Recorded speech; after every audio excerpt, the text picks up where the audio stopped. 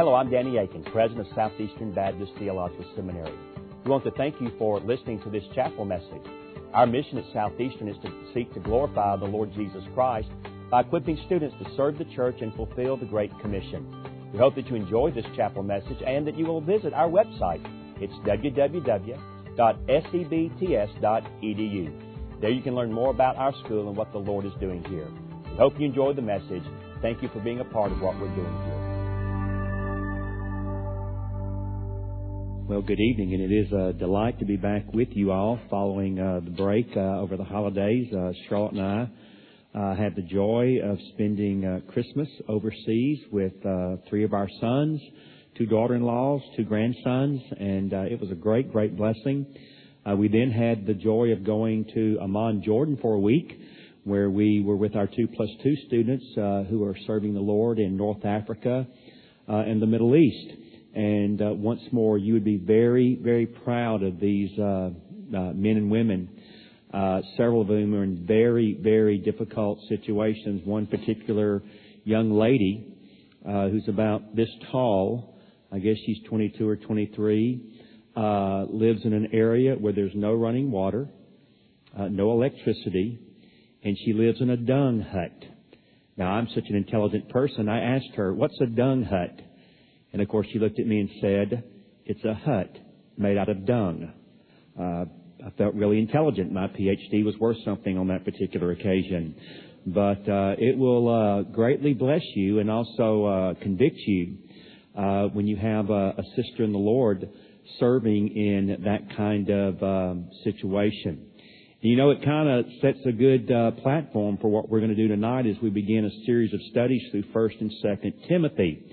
In his book, Be Faithful, Warren Wiersbe speaks of an ad that was in the London newspaper some years ago that had thousands of men respond to it, and it simply said this: men wanted for hazardous journey, small wages, bitter cold, long months of complete darkness, constant danger, safe return doubtful, but honor and recognition in case of success. And that particular ad was placed in the London newspaper by the Arctic explorer Ernest Shackleton. And because it had that air of excitement and challenge, as Wiersbe pointed out, thousands of people responded. Dr. Wiersbe then goes on to say, if Jesus Christ were to put in a local newspaper an advertisement for workers, perhaps the announcement would read something like this: men and women wanted for difficult tasks of helping to build my church. You will often be misunderstood even by those working with you. You will face constant attack from an invisible enemy. You may not see the results of your labor, and your full reward will not come till after your work is completed. It may cost you your home, your ambitions, even your life. And that job description would fit very well the man that we know as the Apostle Paul. Before we turn to 1 Timothy, take your Bible and turn with me for just a moment to 2 Corinthians chapter 11 and verse 23 through verse 28. Paul was converted probably around AD 35, give or take a year or so. When he writes 2 Corinthians, it's about AD 56 or 57. So he has been a believer now for almost 2 decades. He has served the Lord on several missionary journeys, and so he is nowhere close to the end of his life, and yet already Paul can write these words to the church at Corinth concerning what he had experienced in his service for the Lord Jesus Christ. 2 Corinthians chapter 11, verse 23. Are they ministers of Christ? Speaking of those who were opposing Paul at Corinth. I speak as a fool. I am more in labors, more abundant in stripes, above measure, in prisons, more frequently, in deaths, often. Let me expound what I mean by that. From the Jews, 5 times I received 40 stripes minus 1. 3 times I was beaten with rods. Once I was stoned. 3 times I was shipwrecked. A night and a day I have been in the deep. in journeys often, in perils, of waters, in perils, of robbers, in perils, of my own countrymen, in perils, of the Gentiles, in perils, in the city, in perils, in the wilderness, in perils, in the sea, in perils, among false brethren, in weariness and toil, in sleeplessness often, in hunger and thirst, in fastings often, in cold and nakedness, besides the other things, what comes upon me daily, my deep concern for all the churches. Now it's about A.D. 65. It is about 10 years later. Paul is no doubt in the final years of his life.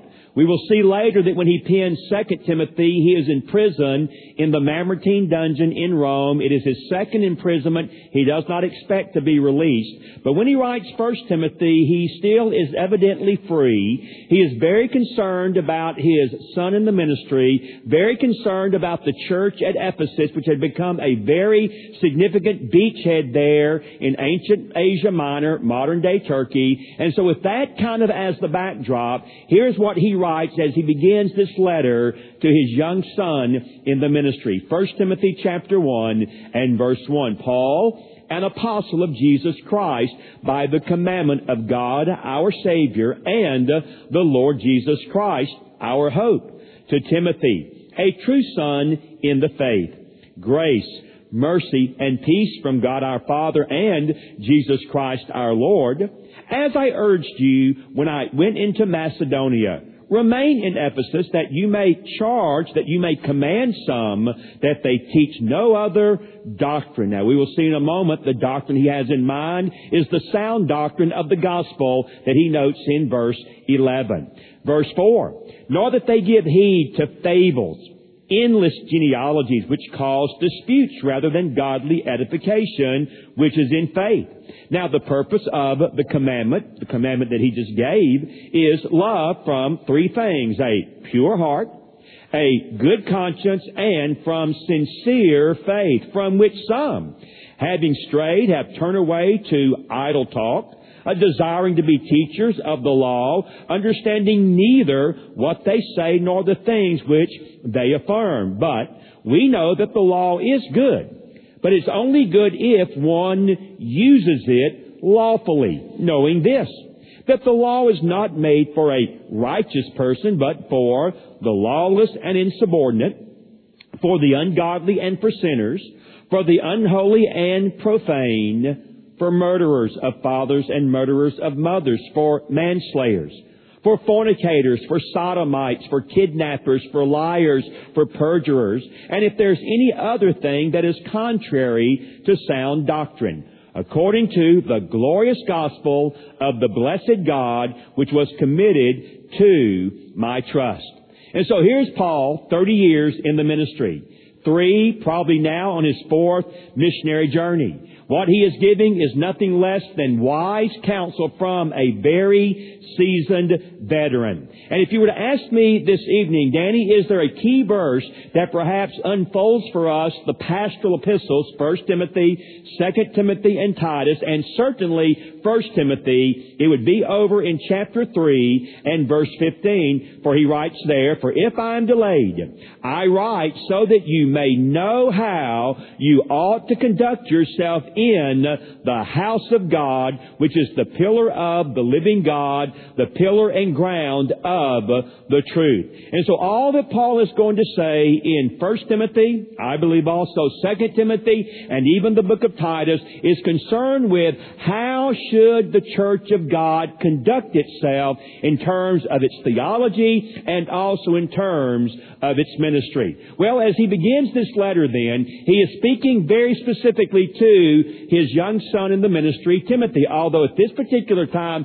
Timothy is probably in his late 30s, maybe even approaching his early 40s. And so he is there at Ephesus, a very trying place, a very difficult place, as I will note in just a moment. And so what is it that Paul says to Timothy as he begins this letter? And it can be summarized this way: what you believe really matters.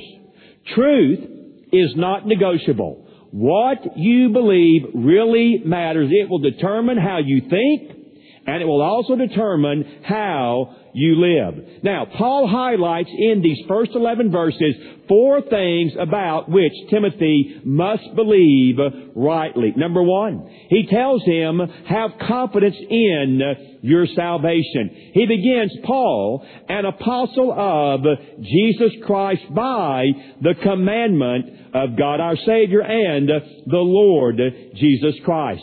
Of course, Paul was originally Saul, converted on the Damascus Road in Acts chapter 9. When he begins his ministry to the Gentiles in Acts chapter 13, suddenly the name moves from Saul to Paul. Some believe that the name change reflects his small stature because the word Paul means small or humble. Others think Paul took the name because he had once been a very prideful and arrogant Pharisee, and now he recognized that he needed to be humble and have the mind of Christ. Others have noted, and this is my own particular persuasion, that Paul's first Gentile convert in Acts chapter 13 was a man by the name of Sergius Paulus. And I think it may be that Paul took that name as a reminder and in honor of the first Gentile that was converted on his first missionary journey. Paul describes himself then as an apostle, a sent one. Of course, that word has both a technical meaning, those who were with the Lord from the beginning of his ministry until his death, burial, resurrection, and his ascension back into heaven. It was also extended to apply to people like his half-brother James and his half-brother Jude.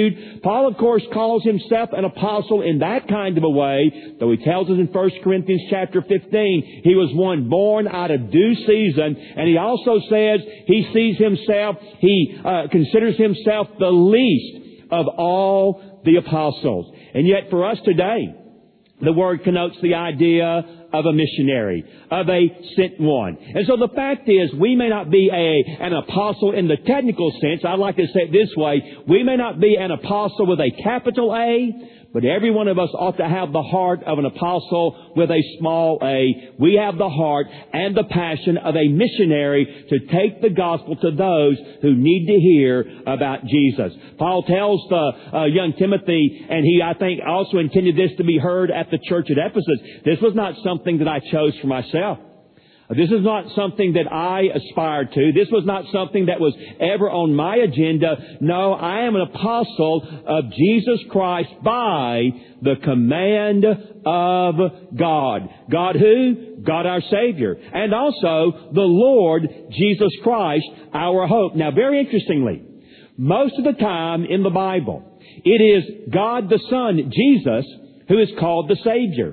And yet here in 1 Timothy 1 and also a number of other times in the pastoral epistles, Paul will call God the Father the Savior, and then he will also call God the Son, Jesus, the Savior. You say, is there a big deal? Only this.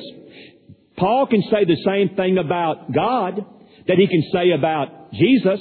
In other words, call anyone else the Savior other than God the Father or God the Son, and it's heresy and nonsense. Furthermore, if he can call God the Father Savior, and he can call God the Son Savior, it's not implicit, it's explicit. That is a declaration of the deity of Jesus Christ. And so here he calls God the Father our Savior, the one who has saved us from sin, the one who has saved us from sin's penalty, who is saving us from sin's power, who will ultimately save us from sin's presence. We call that justification, sanctification, and glorification.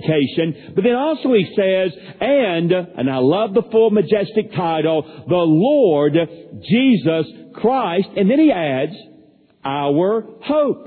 Now, what does he mean by our hope? I believe he simply means this. He is the only hope we have. He is the only hope for forgiveness of sin. He is also the only hope for heaven when you die. Yesterday, we inaugurated our 44th president. And as many of you know, Pastor Rick Warren was invited to give a prayer in that particular ceremony. This morning, Newsweek magazine online, Lisa Miller, who is no friend of evangelicals, had an article entitled What Rick Warren Said. And she notes that he both was what you expected, and also there was an element of surprise. And then this is how she ends her article, and I quote, "Finally, Warren made the move. that was both inevitable and surprising. He prayed in Jesus' name. Pastors at previous inaugurations have triggered controversy and lawsuits for explicitly Christian prayers, and pundits wondered aloud whether, given the tsunami of press that preceded this prayer, Warren would dare stake out this turf. But Warren knows who he is. He is a conservative evangelical. There's nothing else for him to do. Once again, his phrasing was deft. He invoked Jesus for himself, not for the millions on the mall or the billions watching on television. Quote, I humbly ask this, he said, in the name of the one who changed my life, Jesus, close quote. And then she concludes, a good job. And yet the lingering question remains. Warren's conservative theology teaches him that there is one path to God, and that is Jesus. So when he wraps his great big arms around Muslims and Jews and homosexuals, does he really believe there's hope for us, or is he just being nice? Well, the answer to that question is, and I know Rick, yes, he believes there is hope for them, and that hope is found in Jesus. And either they will come to God through faith in Jesus, or they will not come to God at all. Call it nice or call it unnice, I call it loving. Because the fact of the matter is, if He is indeed the only way, we do no one any favors by not telling them the truth. Paul would affirm there's only one hope. His name is Jesus. And I agree that Rick was right. There's only one hope, and His name is Jesus. We have God who is our Savior. We have Jesus who is our hope. And therefore there's great confidence. But he goes on. He says in verse 2 then, to Timothy, who is a true son in the faith, grace, God's unmerited favor, mercy, God's compassion and kindness, peace, the cessation of all hostility, the wholeness, what the Hebrews called shalom, peace, again, from God our Father and the Lord Jesus Christ. Or as he says here, Jesus Christ our Lord. And so if you quickly unwrap the first two verses, what do you discover? We have a mission. We're sent ones. We're apostles. We have a Savior. We have a Lord. We have a hope. We have a family. We have something to believe. We have grace. We have mercy. We have peace. We have Father. All of that and more is what you and I have in our salvation. A salvation that once delivered can never, ever, ever be taken away. And so Paul begins in these first two verses by simply noting some of the blessings that we have in salvation. And you should have confidence in this salvation because you have a Father who will never let you go. And you have hope in a Savior whose name is Jesus, who will never, ever let you down. So have confidence in your salvation. But now number two, you should also teach sound doctrine. Interestingly, 1 Timothy is like Galatians. And both 1 Timothy and Galatians are like Titus in that Paul normally, after his introduction, moves into a prayer of blessing and thanksgiving. But he is so ticked off with the Galatians for abandoning the gospel, he just jumps into their business just like that. He's not all that ticked off at Timothy, although I do think he's a little put out with him, as I'll show in just a moment. But he is so concerned about false teaching slipping into the church at Ephesus, he doesn't have a prayer of thanksgiving or a word of commendation. He just jumps right in and says, Timothy, make sure you keep teaching sound doctrine. Verse 3. As I urged you, we could translate it as I encouraged you. When I went into Macedonia, that is northern modern day Greece, remain in Ephesus. Perhaps Timothy was thinking about leaving. Perhaps Timothy was becoming discouraged at what was going on there. You say, why? Well, we know as we read in these verses that he was having to deal with false teachers. Charlotte and I had the joy when we were in Turkey just a few weeks ago of going to the ruins at Ephesus. And even to this day, it is very clear that Ephesus was dominated during her heyday, during her high time, by two things.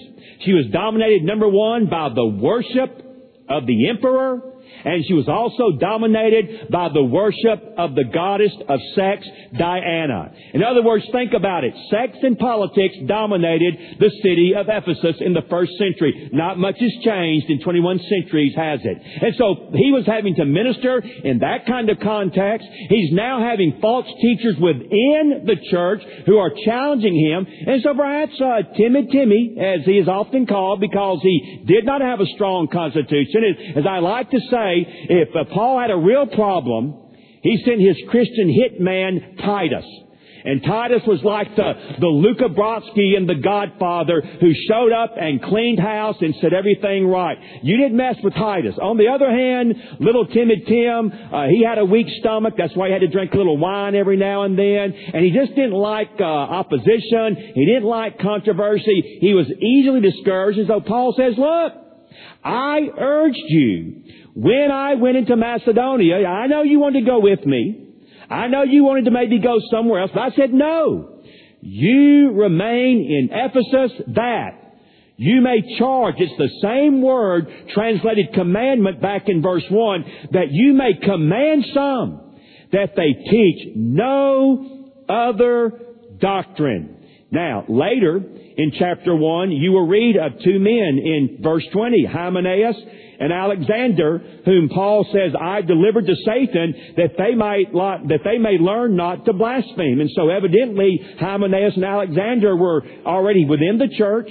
Perhaps they had some position and had some following, and they were evidently teaching a contrary doctrine. He will use repeatedly in 1 and 2 Timothy the phrase that you see at the end of verse 10, sound doctrine. And so he says to him, I want you to charge them, I want you to command them that they teach no other doctrine. Well, what were they doing? Well, if I could summarize before I jump into it, they were like many people today. They were majoring on the minors, and they were minoring on the majors. They were getting involved, like many a seminary student, in a theological debate that was not going to lead anywhere. It wasn't going to build the body up. It wasn't going to draw them closer to Jesus. Oh, it gave them the chance to show off their intellectual dexterity. It gave them the opportunity to engage in theological gymnastics. But as far as building up the body, it was not contributing a plug nickel at all. And yet, nothing has changed, has it? Tragically, churches get filled with people like that, and what it does is it tears down, it doesn't build up. Now, notice what he says there in verse 4. I ask that you teach them not to give heed to fables, endless genealogies which cause disputes, rather than godly edification which is in faith. Now, that's a troubling phrase, or at least a somewhat mysterious phrase, because when we read the phrase fables and endless genealogies, we cannot be certain for sure as to exactly what he meant, but it evidently was something like this. They were taking the Bible, and they were taking the stories of the Bible and the genealogies of the Bible, and number one, they were trying to find hidden meanings. Sort of like the allegorist who would come along later, who would do all sorts of this allegorical yarn spinning in terms of interpreting a text. And so perhaps they were already being influenced by some Greek tendencies, and so they were trying to find hidden meanings beneath the plain meaning and the surface of the text. In addition, they were evidently spinning off some traditions that they were, again, bringing along lines of equal authority to the Bible. In other words, what they were doing was they were going beyond the plain meaning of Scripture. They were going beyond the basic teaching of the text, and they were trying to add things that they thought indicated a greater spirituality, a greater intellect, deeper insight into the Bible. And Paul says, bottom line, all this kind of stuff does is it causes disputes rather than godly edification, that is the building up of the body which takes place in faith. In other words, they were engaged in theological gymnastics. They were not staying with the basic content and the basic truth of the gospel. As I like to say, their problem was they got their focus off of Jesus. They got their focus off of the Bible, and they were talking about extraneous things that really were not going to be helpful. Furthermore, no one could be absolutely certain about them anyway. Once more, God has given me the joy of being in theological education now for almost 20 years. For most of that period of time, I taught systematic theology. I love theology. I enjoy teaching theology. I enjoy studying and reading theology. But I also know this: where the Bible stops, I need to stop. And what the Bible majors on, I need to major on. Now, I may have some particular views about some certain things that I think just simply fall in line with the sort of the thrust or the tenor of Scripture. But am I going to minor on the majors and major on the minors? No. That is not going to build up the body. That is not going to reach more people for Christ. What it's going to wind up doing is dividing the church, or if not dividing the church, causing factions within the church to develop. And when that happens, the church is not going to be effective. I'll just be honest with you. I would not be a part of a church that wanted to fight all the time about Calvinism. I would not be a part of such a church. I am premillennial and pre-tribulational in my eschatology, just like my good friend David Lanier. But I'm not going to be a part of a church that wants to fuss and fight about the time of the rapture. Who is the Antichrist? Who is the false prophet? We've got to know to the last detail about the seal judgments and the trumpet judgments and the bowl judgments. And we've got to dot every theological I and cross every theological T when it comes to exactly what the nature of the millennium is. I have some opinions about all of that. But those are minor things, not major things. What is major? The major thing is Jesus is coming again. The major thing is there's going to be a heaven and there's going to be a hell, and the difference is Jesus. Now that's what really matters. And that's what we need to major on. But unfortunately, you had here a bunch of theological eggheads, a bunch of scholastic snobs, and as a result of that, the church was suffering. And so Paul says, Timothy, step up to the plate, play the man, and shut that stuff down. So, we have to have confidence in our salvation. We have to teach sound doctrine. And then number 3, and it just flows naturally out of it, we have to avoid useless arguments. Verse 5. Now the purpose of the commandment, and I take that to be the commandment that he just gave in verse 3. The purpose of the commandment is love. Love. It is love that is essential to the health of the body. And how does love blossom and grow and spread throughout the church? Well, he tells you. It comes, number 1, from a pure heart. Number 2, from a good or a clear conscience.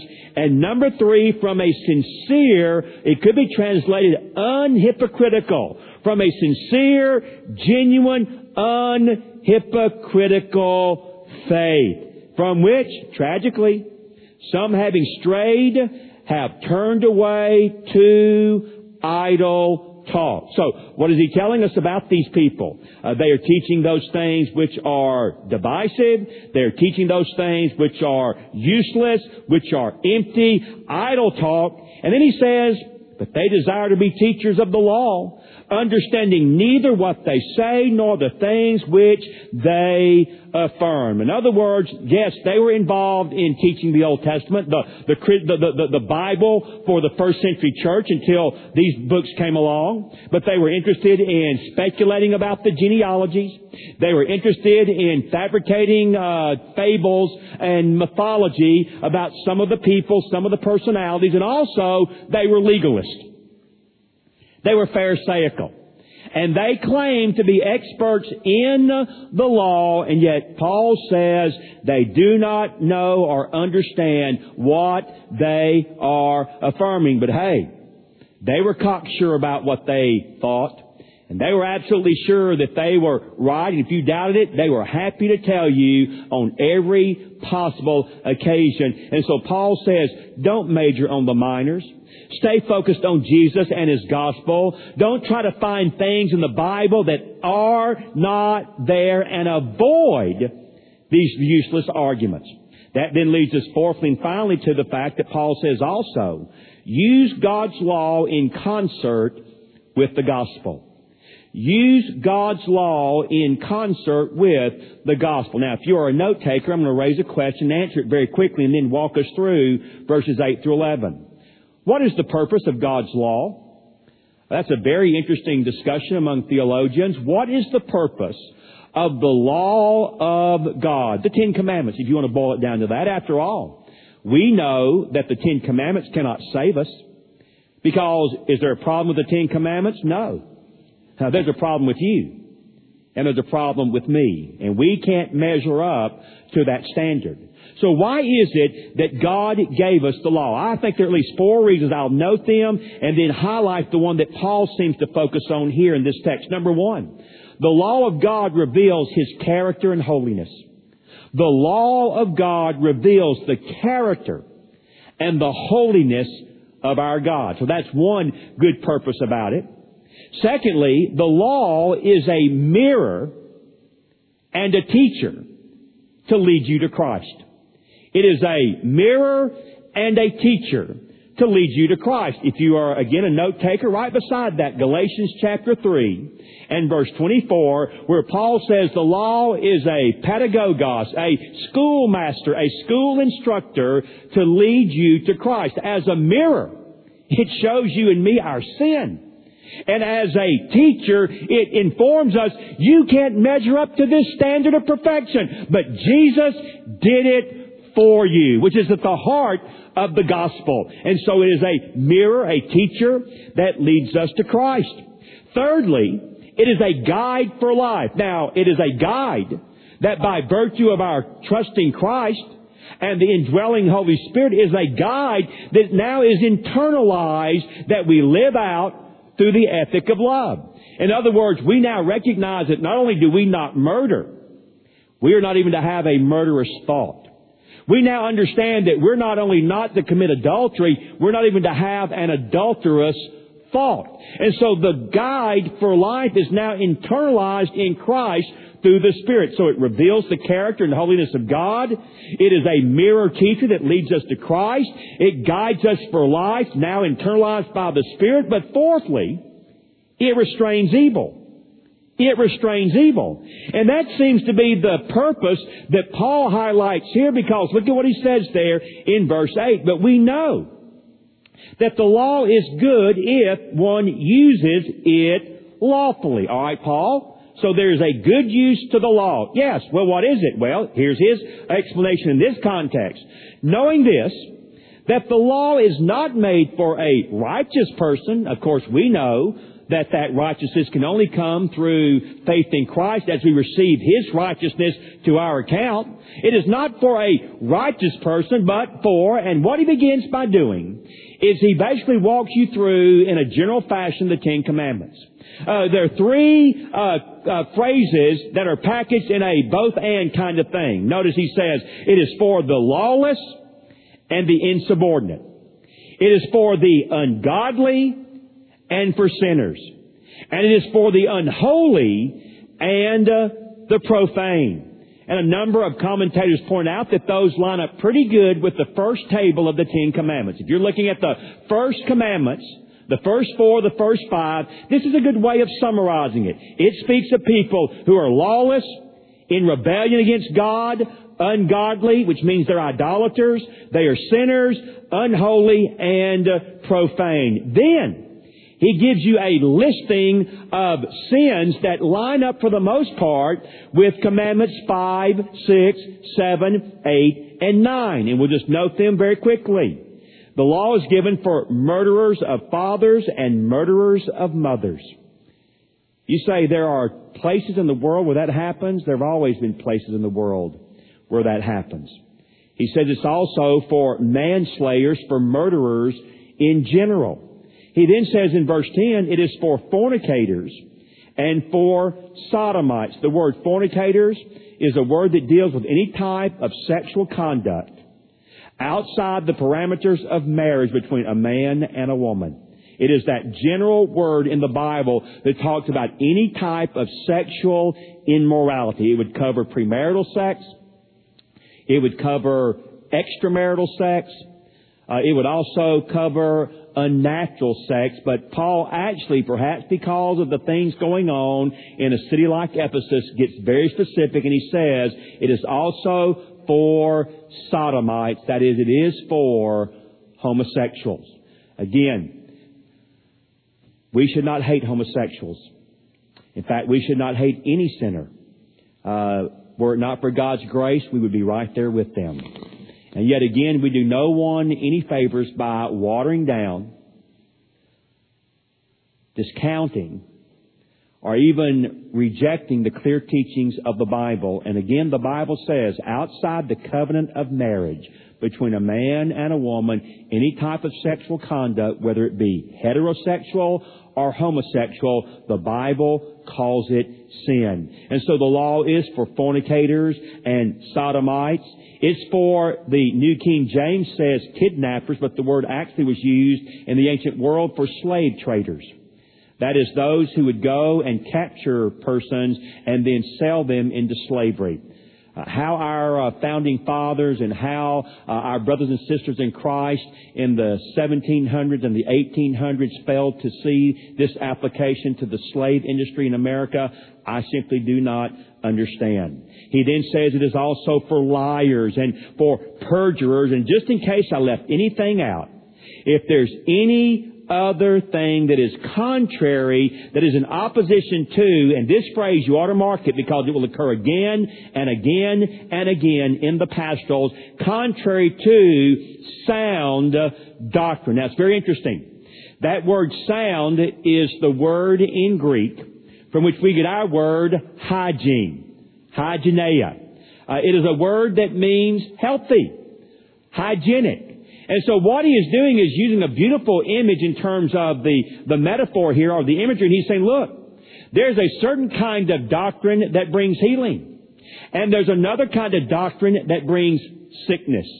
There's one kind of doctrine that will make you well. And there's another kind of doctrine that is filled with disease. And you say, well, Danny, how do I make sure I stay in the realm of that sound, healthy doctrine? He tells you in verse 11.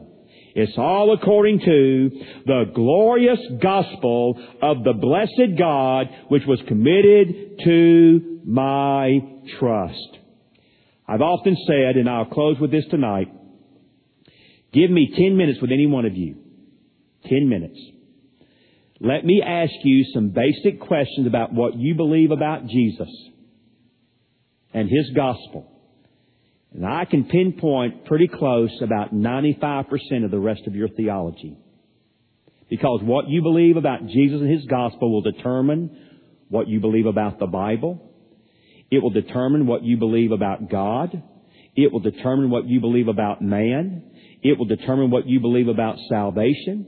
It will even determine what you believe in a real sense about the Holy Spirit, the church, and the end times. That's why Paul says sound doctrine, you mark it down, it is centered in Jesus, and it grows out of His precious, wonderful gospel that He came into the world, as Paul will say in verse 15 of this chapter, He came into the world to save sinners, of whom I am chief.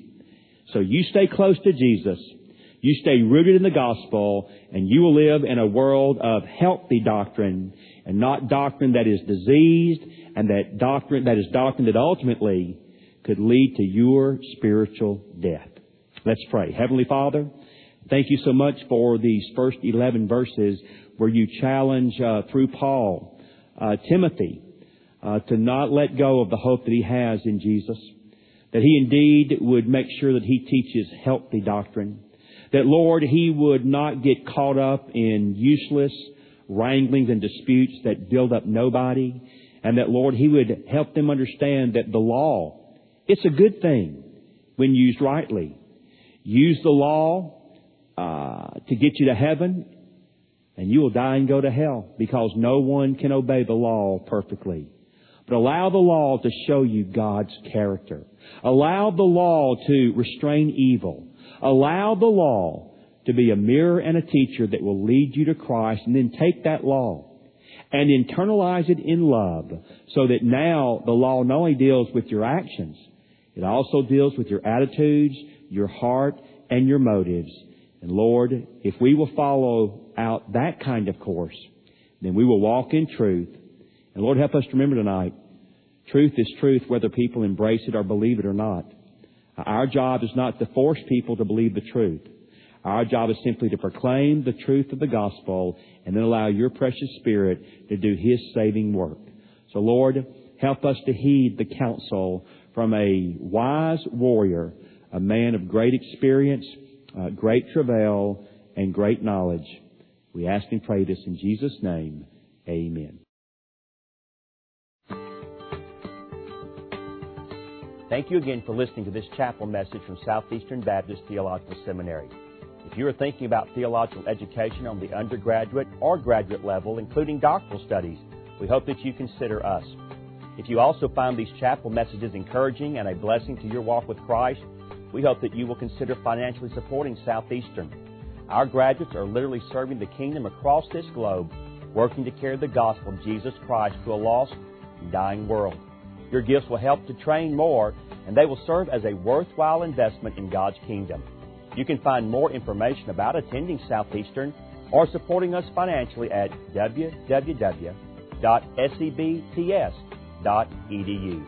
We covet your prayers and trust that God will bless every good work you do for His glory. Thank you for joining us in our chapel services.